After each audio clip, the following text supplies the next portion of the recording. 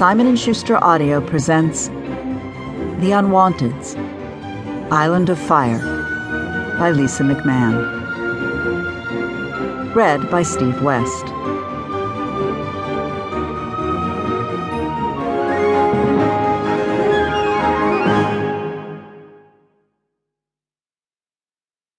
Death Farm. It was as if Arteme had never existed.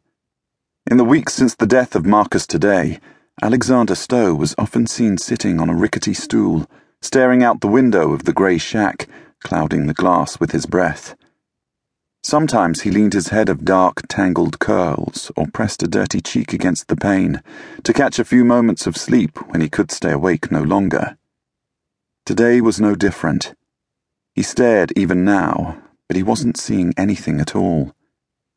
In his hand he gripped a piece of paper with a colourful border which was beginning to smudge, and he never let it go, even though he'd memorised the words on it.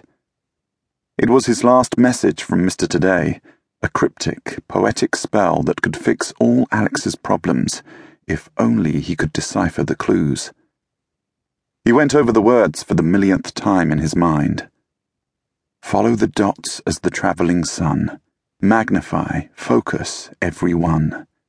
Stand enrobed where you first saw me. Utter in order. Repeat times 3. The only thing Alex truly understood about the clue was the enrobed part. Mr. Today had been famous for his colourful robes, and Alex imagined there was some hint of magic to the robes themselves.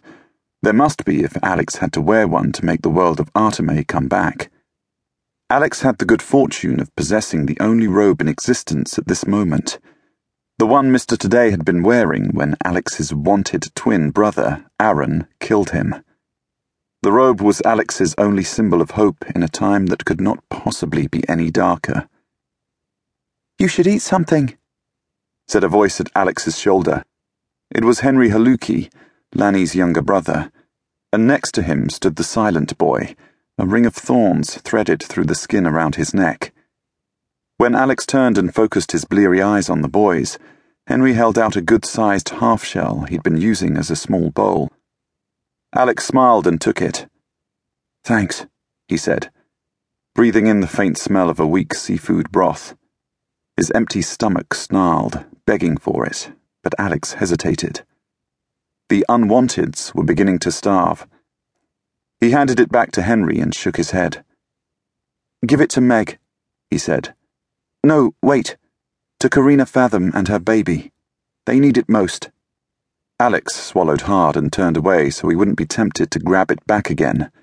It would be a sign of acceptance to Karina, who was so mortified that her mother, Ava, had turned against Arteme that she couldn't bear to look Alex in the eye. Henry frowned, but he shuffled away obediently and left the shack carrying the soup.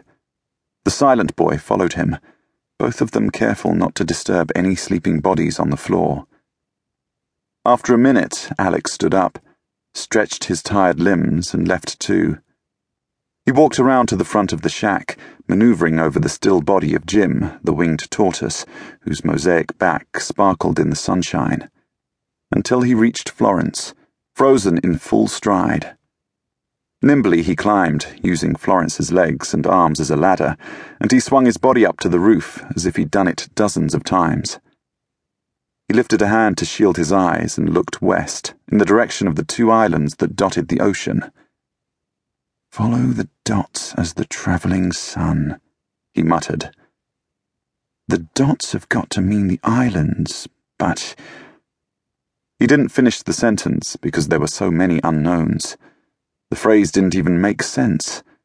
And the next line, magnify, focus every one. How could Alex magnify and focus on the islands?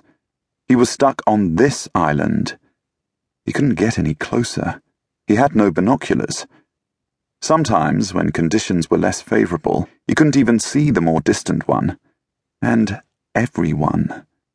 There were only 2 visible, though Simba had told him once that there were actually 3 in that direction.